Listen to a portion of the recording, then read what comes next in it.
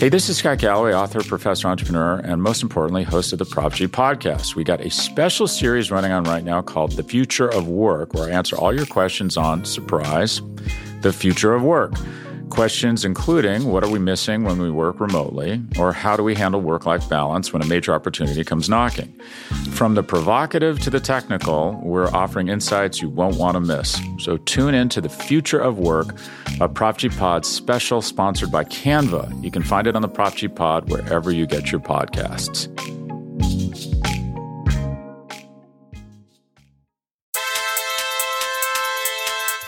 What's up, everybody? Thanks for joining us today. My name is Ken Swanson. I'm the lead film and draft analyst for Arrowhead Pride. This is the AP Laboratory, and we are very close to the Kansas City Chiefs making a selection in the NFL Draft. 16 days away, fellas. It'll be 15 when it launches.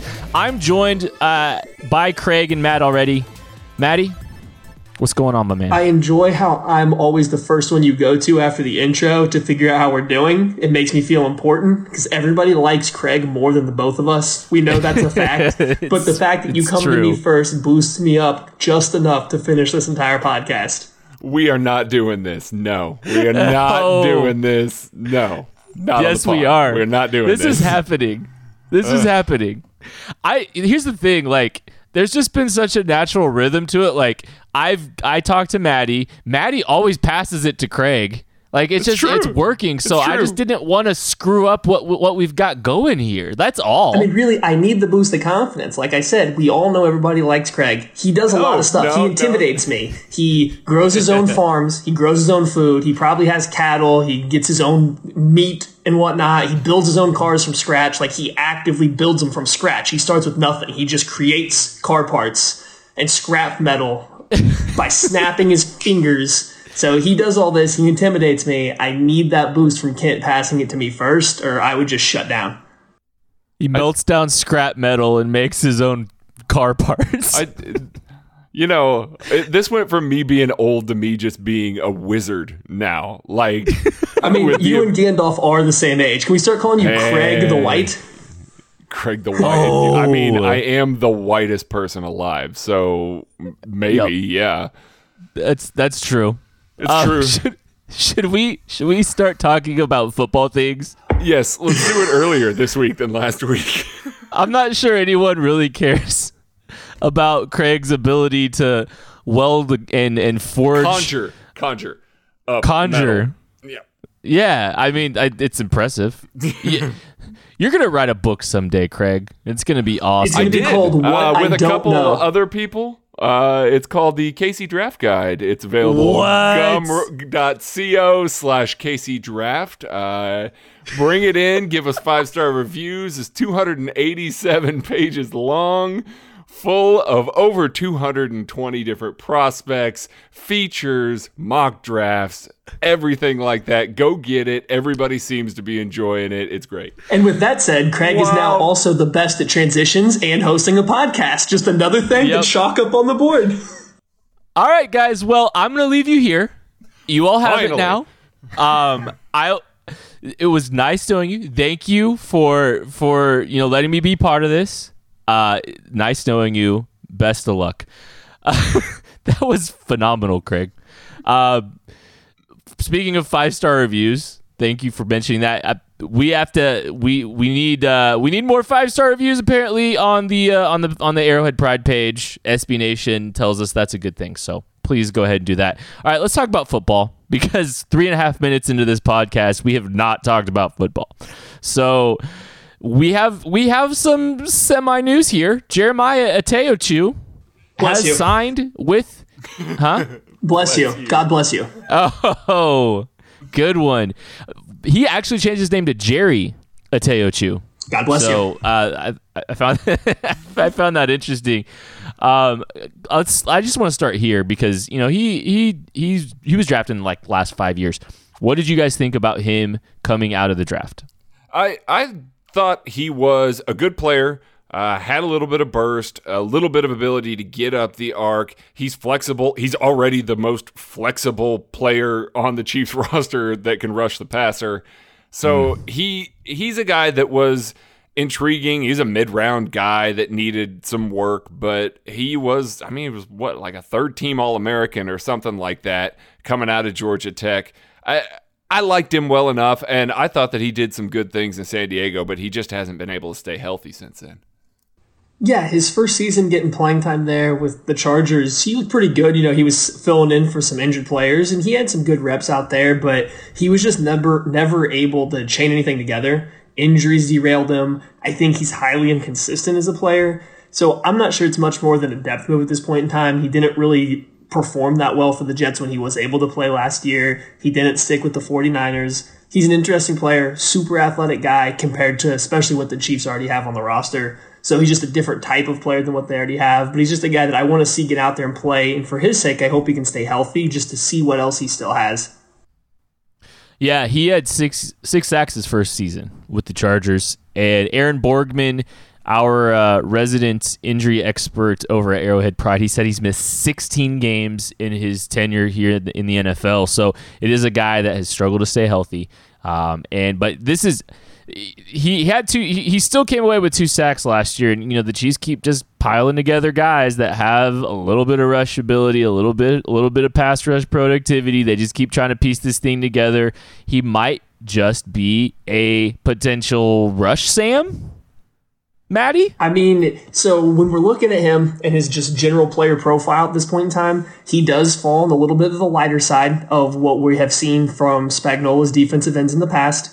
We talked about it in the draft guide. There's a whole big long feature article in there about what the Chiefs are looking for, what they've looked for historically, guys they may be targeting in this draft. So it's however Kent was saying it, this is well beyond my capabilities. God bless you. And so with that being said, he's a little short of some of the metrics there that seem to be the typical Spags defensive end, but he has some rush ability. He's kind of played a stand-up 3-4 outside linebacker most of his career since he's got out of college. He has some ability to play in space, to cover a little bit. He's not the most fluid off-ball linebacker. He's not a guy that's going to confuse you with super high instincts and high off-ball linebacker IQ, but he has the ability to play out there. He can see what's in front of him and has the athleticism to move around, and then has the ability to rush the passer. He's a 5th pass rusher coming off of like on a blitz off the edge or even on the inside. He's a guy that has some juice. That's the most interesting spot to me for him. That's where I expect him to play. Maybe in a rotation with Damian Wilson, just to have a little bit different styles of play, with Wilson being a little bit more traditional as an off-ball linebacker. Maybe you kick Jerry down into a defensive end, let him rush on third downs, move Speaks or Ogba inside or something. But I don't know if he's going to be a full-time defensive end or even only play defensive end for the Chiefs. Yeah, I'd agree with that. I think he makes some sense as a depth Sam. I don't think that I think he could potentially push Damian Wilson to, for that starting spot, but that's not really saying a whole lot. Jerry can't cover. That's the thing. He wasn't really asked to cover in college. He hasn't been asked to cover often in the pros, and when he does, you find out why he's not really been asked to cover. He's just not a very fluid guy. He doesn't understand, routes particularly well. So tasking him or putting him in that spot where you may force him to be in coverage a little more isn't great. Even if it's just against a second tight end or a fullback or something like that, that's just not going to be great. So yeah, I look for him as an extra pass rusher, third down, sub-package pass rusher off the edge on third and long situations. I think you can get some productivity out of that. There's a spot for him on this roster because they need that. And then his ability to maybe flex in as the Sam if, Damian Wilson gets hurt or something like that. Or maybe he's just a camp body if the Chiefs find some rookie Sam that they like a little better than him. Yeah, I'll be fascinated to see what his role is and if he's able to stick on this roster. I really want to see his contract, just to kind of get an idea if this is closer to what they signed Blake Bell for, which I'm assuming is basically a camp invite kind of deal like that. So I'm curious to see if any figures come out. I don't think he's counting on the compensatory formula, fellows. So great news for us, right, Maddie? Very important. The Chiefs might wind up with a 4th round pick for Steven Nelson, and that could be the best thing that he's done for this franchise. According to him, he shut down multiple wide receivers last year, and he was going to get a huge payday, is what he was telling us. So we will leave it at that. Yeah, I probably shouldn't have gone down that road, but I'm feeling a little feisty today. 2 weeks away from the draft. He's going to hit you up on Facebook sometime in the very near future and let you know all about how wrong you are. This is happening. I'm not even sure I hate it if it does. I'm kind of here for it, honestly.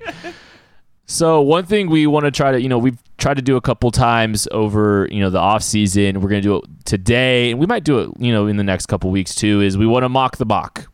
We take a mock draft. We look at what someone has done and kind of analyze it. We're not necessarily mocking it. It's more just a catchy name, because me and puns and all that kind of stuff. So just wanted to take a look at what Todd McShay put out today, actually.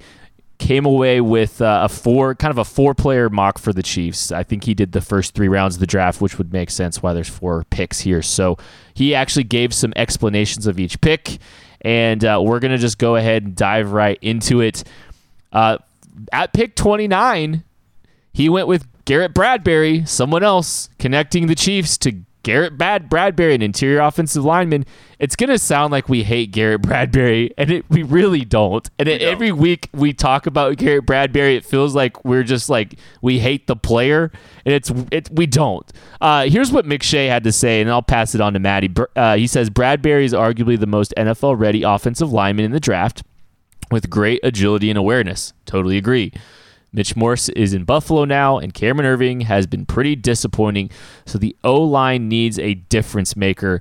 Maddie, how you feeling about Garrett Bradbury at 29 again? What in the world is an offensive center difference maker? I mean, let's talk about that for a second. Mitch Morse, when healthy, is about as good of an offensive center there is in the league. Was he ever a difference maker? Was there ever a point in time where Mitch Morse won the Chiefs a game? You look at Austin Ryder, who yet again gets completely skipped over by somebody in the national media. And I don't think Ryder's great. He's not as good as Mitch Morse. He's a solid player when he was on the field last year for the Chiefs.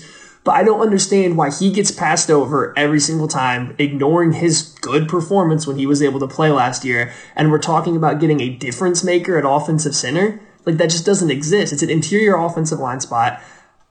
I know that some people kind of feel like you can get great players that make a huge difference there. Unless I'm getting Quentin Nelson, and I've talked about this before, even then, I think you'd have been better off drafting a more impactful position than Quentin Nelson. But unless I'm getting that caliber of a player, I don't see the point to an interior offensive lineman in the first round. I just don't think that's where you find the best value, especially when you have other guys that can play well already in the position. If you have guys that are massive holes that literally cannot get on the field and perform their job even at an average rate, then yeah, sure, you can spend the first round pick and sell it to me on the interior offensive line. But to go ahead and send Andrew Wiley or LDT or Austin Ryder to the bench to use a first round pick on a center, I just don't get it. I don't think it's something the Chiefs are going to do based on the history of Andy Reid in drafting offensive centers. And again, the Chiefs have invested money, draft picks, more money in the interior offensive line already. It seems like a weird move to go put a first round pick into offensive center or just at the offensive guard position super early in the draft to me. Yeah, and it makes sense to me from the standpoint of you want to protect your best investment. And I get that. And I get why everybody wants to make that correlation. Mitch Morse has moved on. A lot of people don't know about Austin Ryder. And you want Patrick Mahomes to stay upright. Well, here's the thing. Patrick Mahomes did a pretty damn good job of staying upright last year with Austin Ryder and Cam Irving and Andrew Wiley and a bunch of guys on the interior that the Chiefs have in there and are able to do that. Bradbury is a really great player. Some team is going to take him that doesn't have the kind of depth on an offensive line that literally needs a center because they don't have anybody there. And he's going to be able to walk in and play at a really high level for a long, long time. He's a good player. But especially in this draft, there are guys later in the draft that the Chiefs really want to address interior offensive line that will have about the same amount of impact that Garrett Bradbury would at pick 29. Chris Lindstrom, Connor McGovern. You got guys that can play left guard and like Michael Dieter that are a little bit later. Those types of guys are going to make the same amount of impact that Garrett Bradbury can at pick 29. I just don't think that that's a good God forbid that Patrick Mahomes has to create outside the pocket a little bit more too. Like, I mean, I think obviously you want to protect Patrick Mahomes and you want to make sure that he avoids big hits. But I think I totally agree, Craig. I think he did a really good job over, the course of a season with a guy like Austin Ryder and Cameron Irving and guys on the interior that they didn't spend a lot of resources trying to cobble that together. And I think that that's a place where they can save money, they can save capital, draft capital, money, and I think you're gonna be just fine. The reason that the Chiefs, lost in Foxborough, I don't know if it was because they didn't have a stud center necessarily. I mean, obviously they did some great stuff with their rush plan, and they got some pressure up the middle, and they pressured him well, but like Pat figured it out and scored 31 points. And I don't know if it was because the offensive line was bad necessarily, or the interior was just god awful. Was there a difference between the Pats games or any games with Ryder and Mitch Morrison there? I mean, like, was there a visual difference to anybody? Because Pat still escapes the pocket outside at any sign of pressure. Correct. He doesn't, I mean, he will get better at this, but he's not a guy that's going to stand and slide up deep into the pocket and get right up on the center to throw the ball. He's not going to do that. He's athletic enough and can throw the ball on the run that he's getting out of the pocket when there's pressure. You don't need to create this perfect, picture perfect pocket for him to step up into all the time. And again, it's not like Austin Ryder was struggling infinitely more than Mitch Morse or Garrett Bradbury would when they get into the NFL. Teams don't. Oh, let's go. Sorry. I mean, the only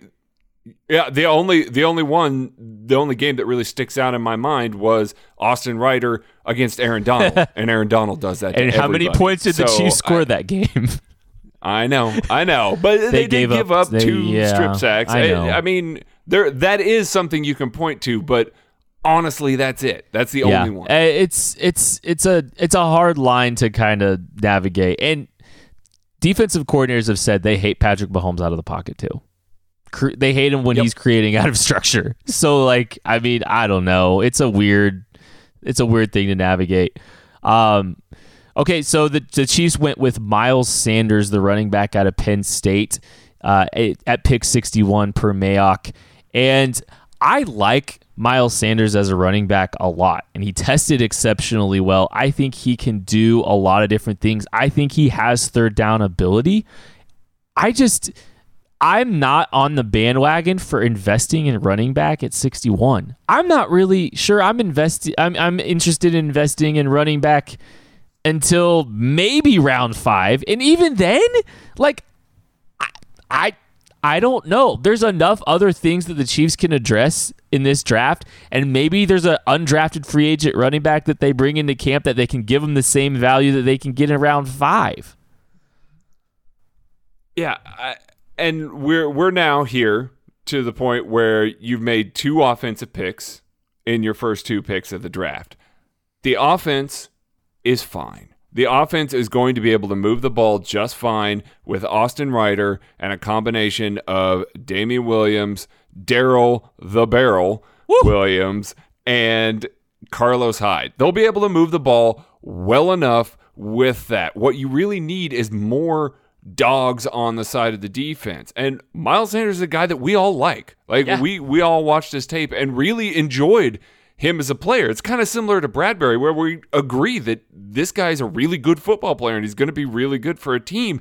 It just, second round running back when you've got these other guys similar to the center position that can play at a good enough level to get you by on offense. And they did last year at the end of the year get by plenty well enough on offense with those guys in the playoffs.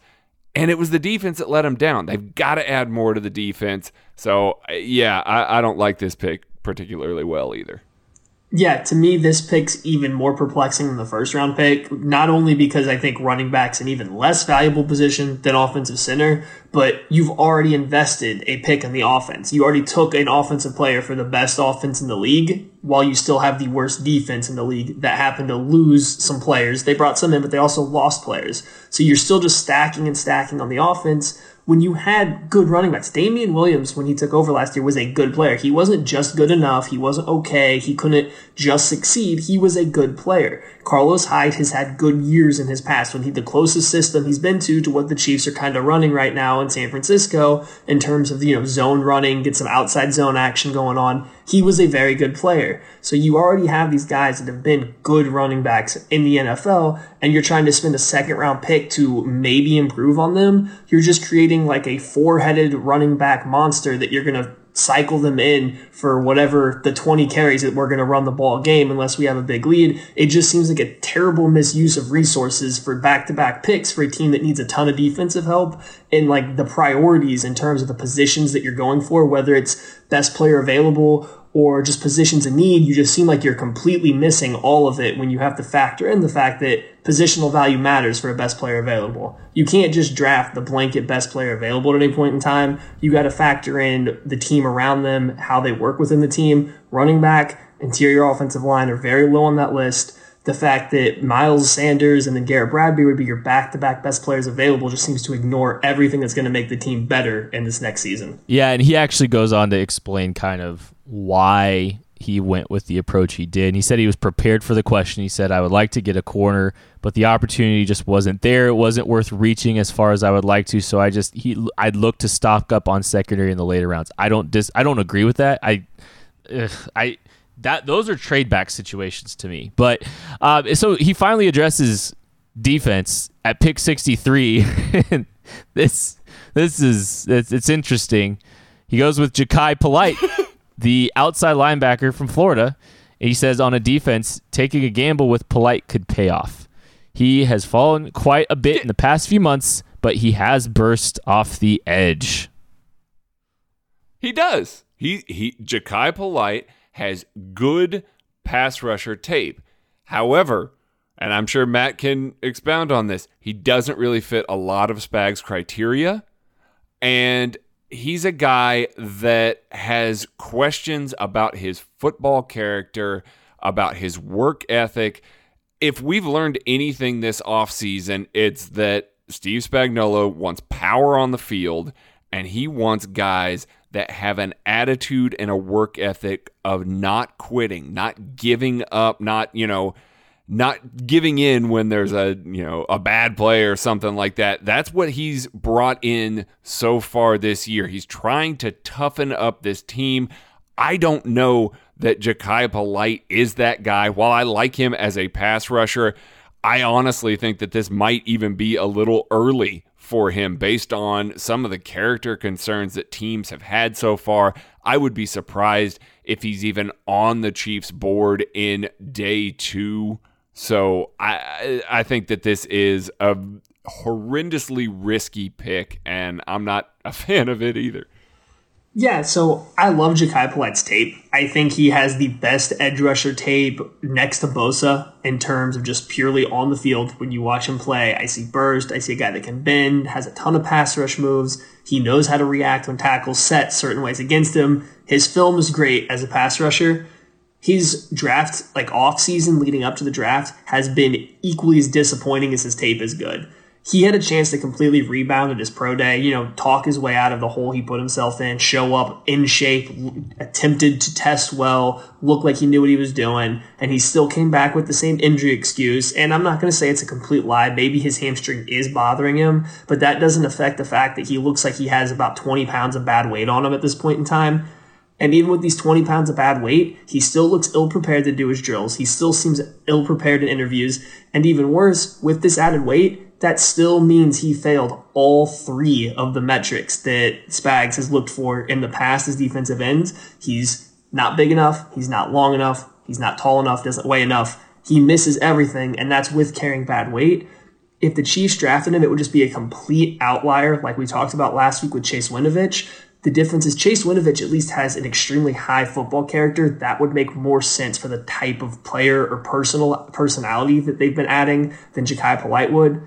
Now, if the Chiefs draft Ja'Kai Polite on day 3, maybe even round 3, I can talk myself into being excited for the potential if everything clicks. But using the first defensive pick in this draft on this guy that has a very high bust rate from everything we've heard right now, it just seems wildly irresponsible to be the only defensive player that we've seen added through 2 rounds. Yeah, I don't know what to make of these first 3 picks. Like, it doesn't seem like they've really helped the Chiefs move the needle very much at all, and like I think that's kind of where I'm just struggling. And then they go to pick 92.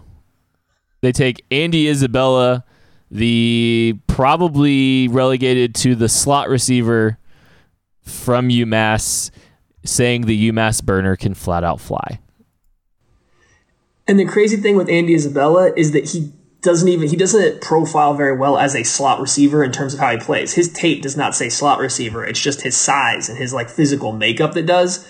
His hard breaks are long. They're long. We saw at the Senior Bowl. He makes 4 or 5 cuts and steps to make what could be a 1 or 2 step hard cut. He's a guy that looks better on the outside, using his speed as a vertical threat, but just you don't know if his size is going to allow him to play out there in the NFL. So I think there's a little bit more of a projection to Andy Isabella's game than some people do. So this seems to be about the right value for him. If the Chiefs added Andy Isabella in a vacuum in round 3, I feel pretty good about that. I think there's a high ceiling there with him if you can get him to work off the line of scrimmage, get off press coverage. Maybe you can teach him how to be a slot receiver at the NFL, and he's got the physical traits to succeed. But when you consider the rest of this draft, what have you accomplished at this point in time? Like, you just have not made this team better in any particular way. And I get it. You don't want to reach for a corner at any point in time, but how about any position of need up until this point? Like, this is you drafted an edge player in Ja'Kai Polite that doesn't fit the mold of the Chiefs defense. That's the only player that's really addressing any of the Chiefs' biggest needs right now. There's no way that every single safety, defensive end, interior defensive lineman, and so on have been a complete reach like that is claimed about the cornerback. So I don't get this draft. It doesn't seem like there's much of a picture in mind. There's no real method or way to make the team better at the end of this draft. It's just adding a bunch of random talent to a team that already has talent at these positions. So I want to. Oh, sorry. Yeah. Go, Craig. Yeah, go ahead. No, He is fast. He can fly, and he would add an element to this defense that would be a positive thing. But Andy, the body catcher, Isabella, is a guy that when we saw at the Senior Bowl, he wasn't like floored us impressive. And if you're trying to add a wide receiver early, you're trying to add a guy that can transition to the boundary and be able to replace a Tyreek Hill or a Sammy Watkins if you don't want to continue to pay them like a top receiver. Andy Isabella is just going to be a slot guy. He doesn't make a ton of sense, and I get maybe the score 100 theme throughout this, but the problem is you're not really getting significantly better at any of the 3 positions that you're adding on offense right now. I just don't think that maybe you now score 60. Like, it's a score 60 draft, not a score 100 draft. And take a corner at 29. If there's a corner at 29 in this, I have a lot different view. I kind of actually want to just let's remock this, because every time we've mocked the mock, we've remocked. I have a lot of. I'm just gonna go to this. Let's just do this. So the available players. Do it. We'll just take 3 highly rated players. Jerry Tillery was available at 29. Chauncey Gardner-Johnson was available at 29. Let's just relegate it to those 2. Let's say the Chiefs go ahead and take let's give them Chauncey Gardner-Johnson. How about that? Yeah. Fine? Or would you I'm or fine Tillery? With either would you rather go one Tillery of or those. Chauncey Gardner-Johnson, Maddie? I would lean towards Tillery just because the investment they've already put in safety. Okay. So we're going to go Jerry Tillery. That's fine. And actually, Jerry Tillery, I believe, is the highest rated player in the KC Draft Guide. Shameless plug. So let's move on to 61 and 63. You've got Scary Terry McLaurin, Zach Allen, Amani Hooker, Trayvon Mullen, all still available. Amani Oruwariye is still available. So why don't we let's give him Amani Oruwariye. And let's give Zach Allen or Amani Hooker, Craig. Let's go with Hooker. So we've got Tillery, Amani Oruwariye, and Amani Hooker. Okay. We still don't have any edges, but okay. And then at 92, Kelvin Harmon's still available at 92. So let's just go ahead and take Kelvin Harmon. How about that? Right. That's fine. And I think if the draft went that way through the first 3 picks, I think Andy Isabella pick becomes a lot better. Like, it makes a lot more sense if you're taking Andy Isabella there in the term of trying to score more points, giving yourself somebody that maybe develops into a wide receiver that can take over for Watkins or for Tyreek Hill in the future. It's just with the way the draft went before that, Isabella was not the best move. And I would take Kelvin Harmon just over Andy Isabella 10 times out of 10. Yeah, absolutely. Harmon's not. Who knows? Because Todd McShay's connected. Who knows? And supposedly he had Jalen Ferguson going 43, which scares me so much. Everybody has Jalen Ferguson still going in the second round, Kent. You just have to accept it, and he 100% is the Chiefs' type in terms of his personality, in terms of his physical makeup. He's still going in round 2 or 3. If they take him at 29, I'm going to quit. They're not going to take him at 29. No, I don't think they'll take him that early. But round 2, fair game. Okay, we're going to stop and take a break, and we will be back with some mailbag questions right after this.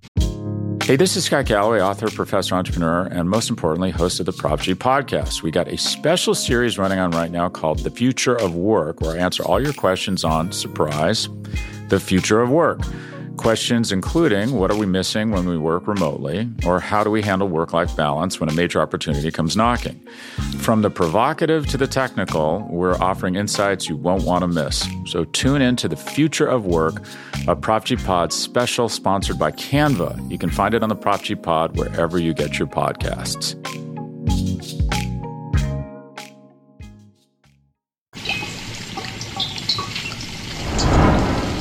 Okay, let's close this thing out with a mailbag, and we'll just jump right into it. Sampy2006 asks, on a scale of 1 to 10, how glad are you that to be finished with the draft guide?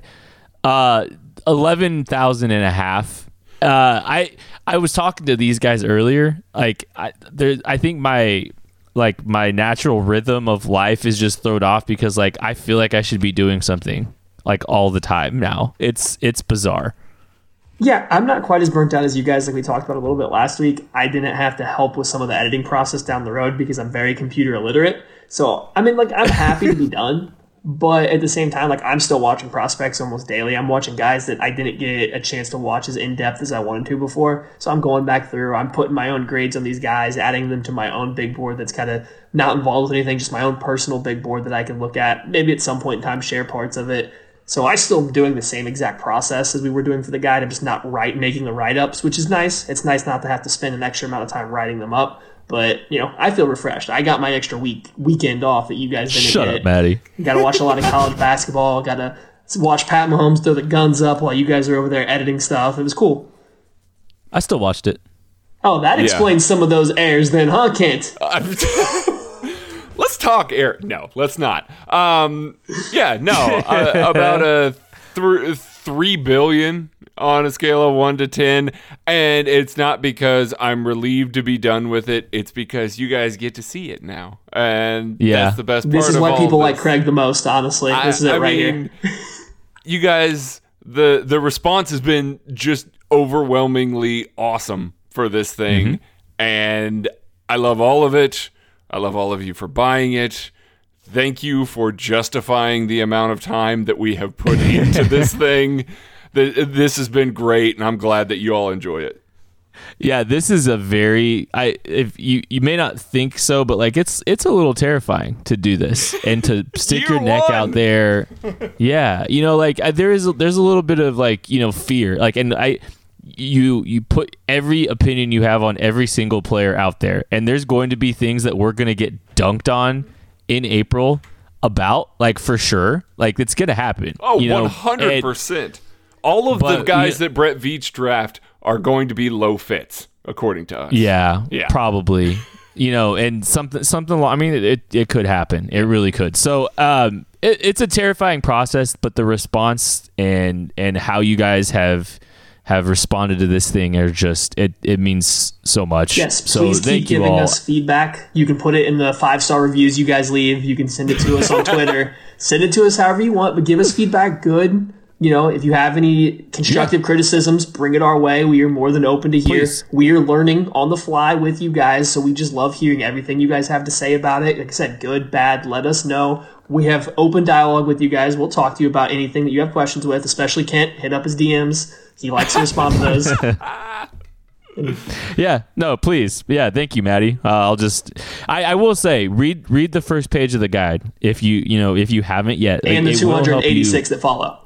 Yeah, but the first page helps kind of answer some of the questions we've foreseen and some of the feedback you guys gave us, months ago too. So, at Irish Chief 1 asks, I haven't heard Ziggy Ansah as a possible signing thrown into the mix at defensive end yet. Going off of Chief and Carolina's assessment of what Spags wants from a defensive end, shameless plug, surely he fits the mold. What are your thoughts, Maddie? Yeah, so thank you for reading. And yes, he 100% fits the mold. The only thing he misses on is one secondary metric by, the smallest of amounts that you could miss it on. It's one bench press rep, and for a guy that has 35-inch arms, I think we can chalk that up to who cares. But he fits everything. I think the issue with Ziggy Ansah is more just the injury history. I think right now teams are still worried about his shoulder. He's still coming off multiple injuries the past couple years, and that shoulder just doesn't seem to be cleared yet. I think he's waiting till he gets further along in his progress recovering before he picks a final team. So I think the Chiefs would be interested. I'm not sure anymore if they're willing to bring in another free agent, however. Craig, I'm going to ask you this question. K Thompson 58 asks, what should Brett Veach be willing to give up for 2 years of Jalen Ramsey? I think anything less than a 1 would be silly for the Jaguars to accept. You've got a top 3 arguably corner in the league, and he's on the last 2 years of his rookie deal. Granted, the second year is going to be expensive, but I think pick 29 this year is the starting point to make that happen. And oh man, that's steep, but I think that he should do it if that's where it is. I'd give up more. I'd give up 29 in the Niners second round pick. Next year. I think I'd do that. Maddie, would you do that? I think so. I think the issue is if you do that trade, if you're giving up more than just the first round pick, your plan has to be to keep Jalen Ramsey long term. Mm-hmm. And so you have to work out the financials for that. But if that's the case, if I'm getting to keep Jalen Ramsey long term, I'm less worried, absolutely less worried about how many years are left on his contract. I'm really not that worried about how much I have to pay him. You're going to pay elite players elite money. That's how the NFL works. Cornerback is a position you should do that at. So, yeah, I'm fine with it if there's the plan to keep him beyond those 2 years. Yeah. Irish Chief 1 asks, with the rumors that the Seahawks are willing to trade Frank Clark for a second-round pick, would you welcome the trade given how much he might command? And, so this is a very nuanced question, honestly, because there is some background with Frank Clark with some kind of domestic violence issue that, by all indications, he's overcome. He's gone through. He's really turned himself around, which is awesome, and I love that. But there's still that story there, and there's still, that's another player that you're giving up an asset to acquire and then paying probably $20 million a year. So it's a hard line. It's a difficult kind of thing to navigate there. Yeah, and for me, this kind of falls in the same line as Jalen Ramsey. If I'm trading a second-round pick for him, I'm getting him for more than just this 1 year. Obviously, it's going to be some kind of extension. If that's all it takes, and you've vetted the off-field stuff, and that's not why Seattle's moving on from him, I'm okay with the move. He's another defensive end like Ziggy Ansah. He hits everything but one secondary metric, the exact same one, the bench press. Again, I don't think it's a huge deal. That's why it's a secondary metric. Good player, still plenty young. He can fit in the system perfectly. Second round pick gets me a guaranteed starter. I'm all about it as long as you can vet the situation enough. And not only a guaranteed starter, a high level starter. Yes. Yeah. I think if that was the actual rumor and that was a thing that was on the table and the Chiefs weren't worried about any sort of character issues, this move would have already been done, like in a heartbeat. Immediately. So this is where I don't know if maybe they're not worried about the character issue, but maybe they can't take the PR. You know, like I think that's where it's like that's where I'm just trying to like. You mean with the current situation with Tyreek and everything like that? Yeah, I mean, even then, like even if like nothing had happened with Tyreek Hill and like there was no investigation going on, that news isn't out there. Are we sure that they can do that? Are we sure that even for Tyreek Hill, we'll see. He was trending into being a redemption story, which I was really looking forward to, and we'll see what happens with this whole thing. But are we sure that they could withstand the same thing that they just went through, probably a little bit more aggressive, because this isn't the first time that's the question I have, and those are the things I'm thinking through.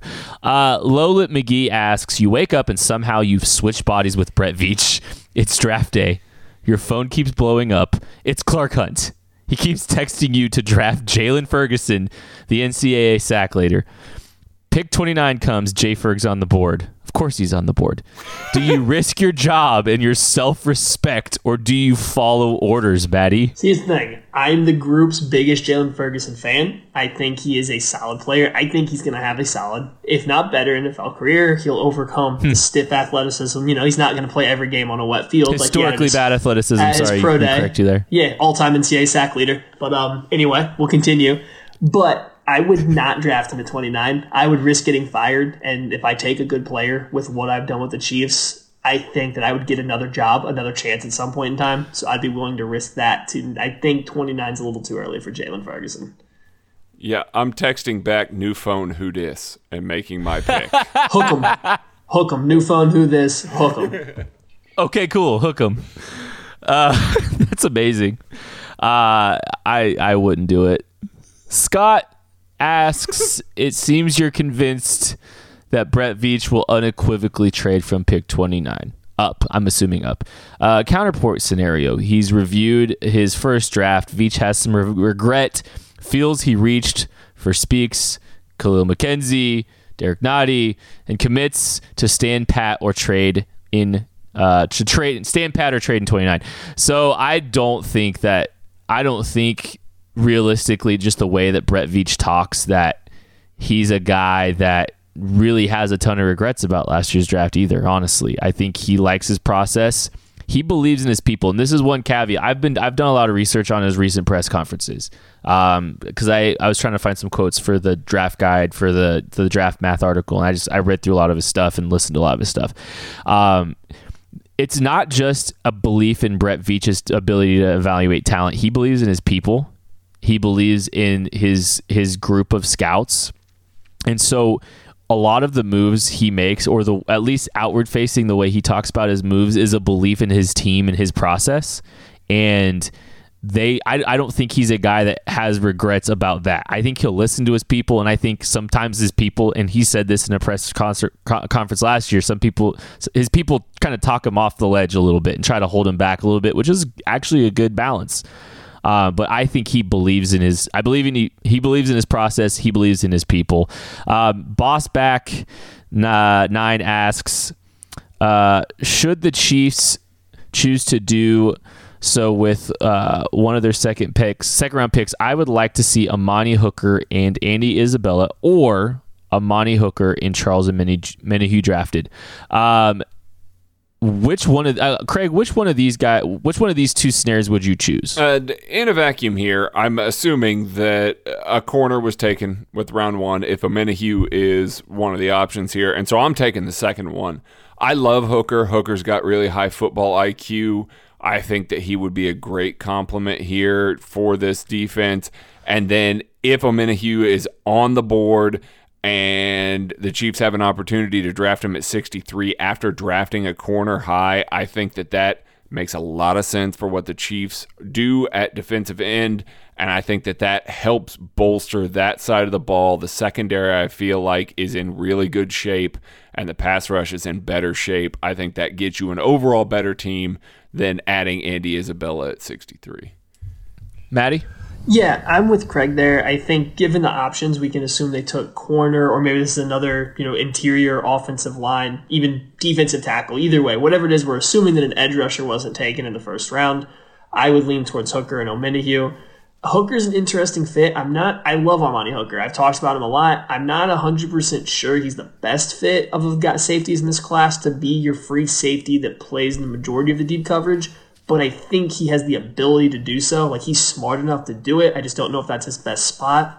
Then Amenahue's not my favorite kind of second-tier defensive end, but he has the highest upside out of those guys that fit Spag's criteria, so I'd understand why you're taking a shot on him. He's a little bit leaner than some of the other big, long, strong defensive ends at that point in time. So I like the move there with him over taking Andy Isabella, who just to me is not a second-round wide receiver. Amani Hooker is one of my favorite players in this class, and I agree. I'm not sure he's like a perfect fit, but it's kind of one of those take good football players things. Right. I just believe in him, the player, and he would be a great addition from a football character standpoint. From an athleticism standpoint, apparently, I really like Hooker, and I like Amenahue too. I think I might have handed the highest grade out to Charles Amenahue. A Jax of all trades asks, "What is your best guess on how the Chiefs will utilize their remaining cap space?" A trade. I do not think that they're done. I know that it doesn't seem like there's very much time, and Brett Veach will be the first one to remind you that Khalil Mack was traded in August. So he is not going to be afraid to pursue pieces after this draft.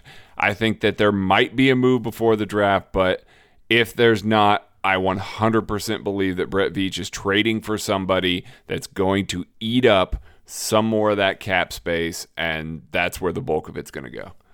The draft can obviously change my mind to go with kind of what Craig said there. There might be a move after the draft, but I've kind of come back from this. I thought up until this point, I definitely thought a trade was coming. The moves they've made have kind of set the Chiefs up, though, that I think they can fulfill all like the major needs in the draft with players that you kind of expect to contribute this first year. I don't think there's going to be a desperate need after the first 2 rounds that they need a starter that they have to go trade for. So as of right now, before the draft, I think that money is going to be Chris Jones and then rolled over to next year, which blows my mind that I'm saying that based on stuff that I said about Brett Veach even just a couple months ago. But just the moves they've made have shored up enough of the team that they don't have to go get anybody anymore. Which is a weird place to be because we looked at the defensive roster like a month ago terrified.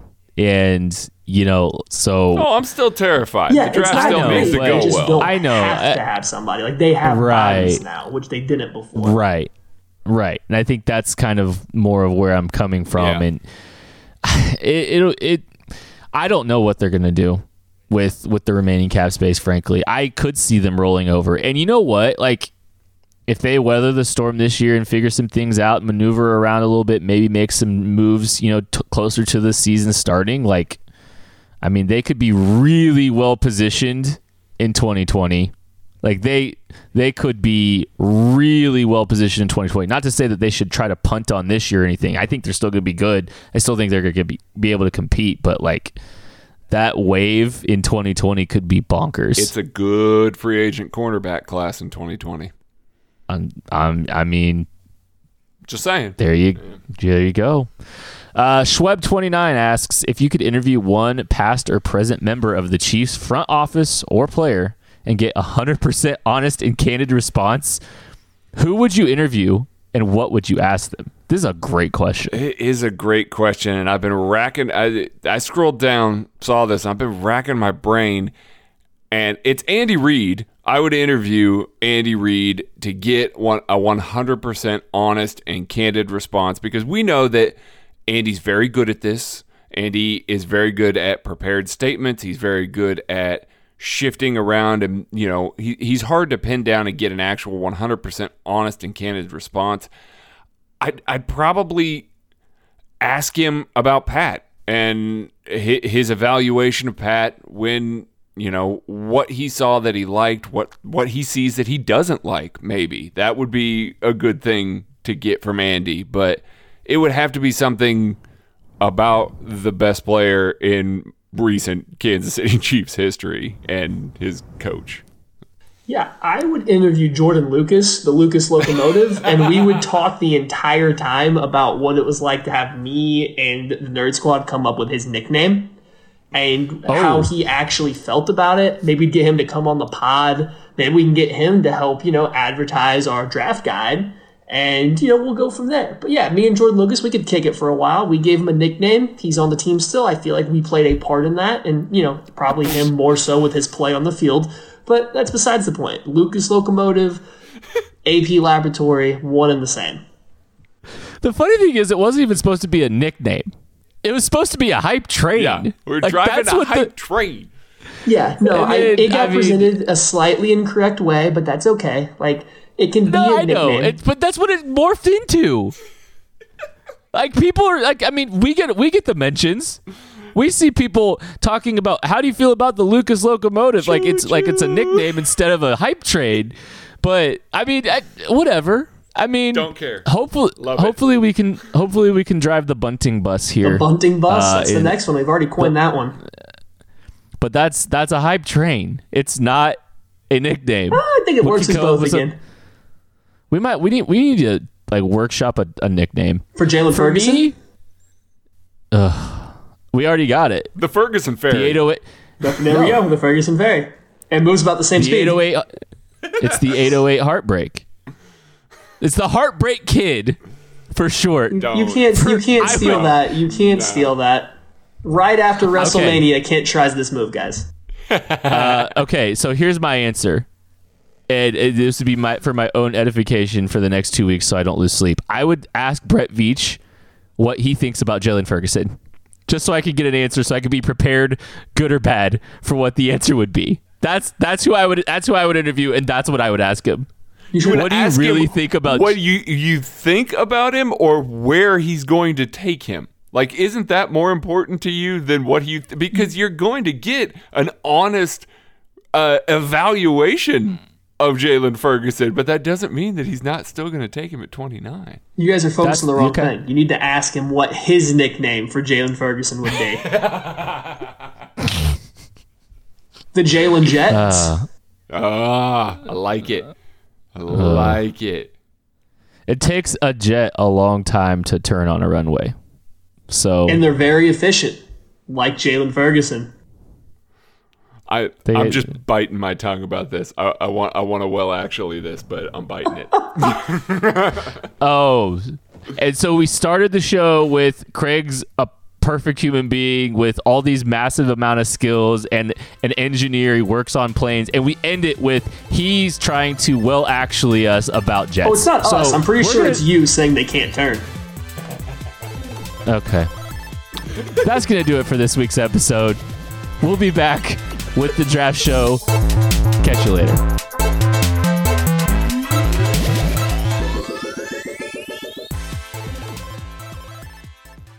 DM Kent, please. Hey, this is Scott Galloway, author, professor, entrepreneur, and most importantly, host of the Prop G podcast. We got a special series running on right now called The Future of Work, where I answer all your questions on, surprise, the future of work. Questions including, what are we missing when we work remotely? Or how do we handle work-life balance when a major opportunity comes knocking? From the provocative to the technical, we're offering insights you won't want to miss. So tune in to The Future of Work, a Prop G Pod special sponsored by Canva. You can find it on the Prop G Pod wherever you get your podcasts.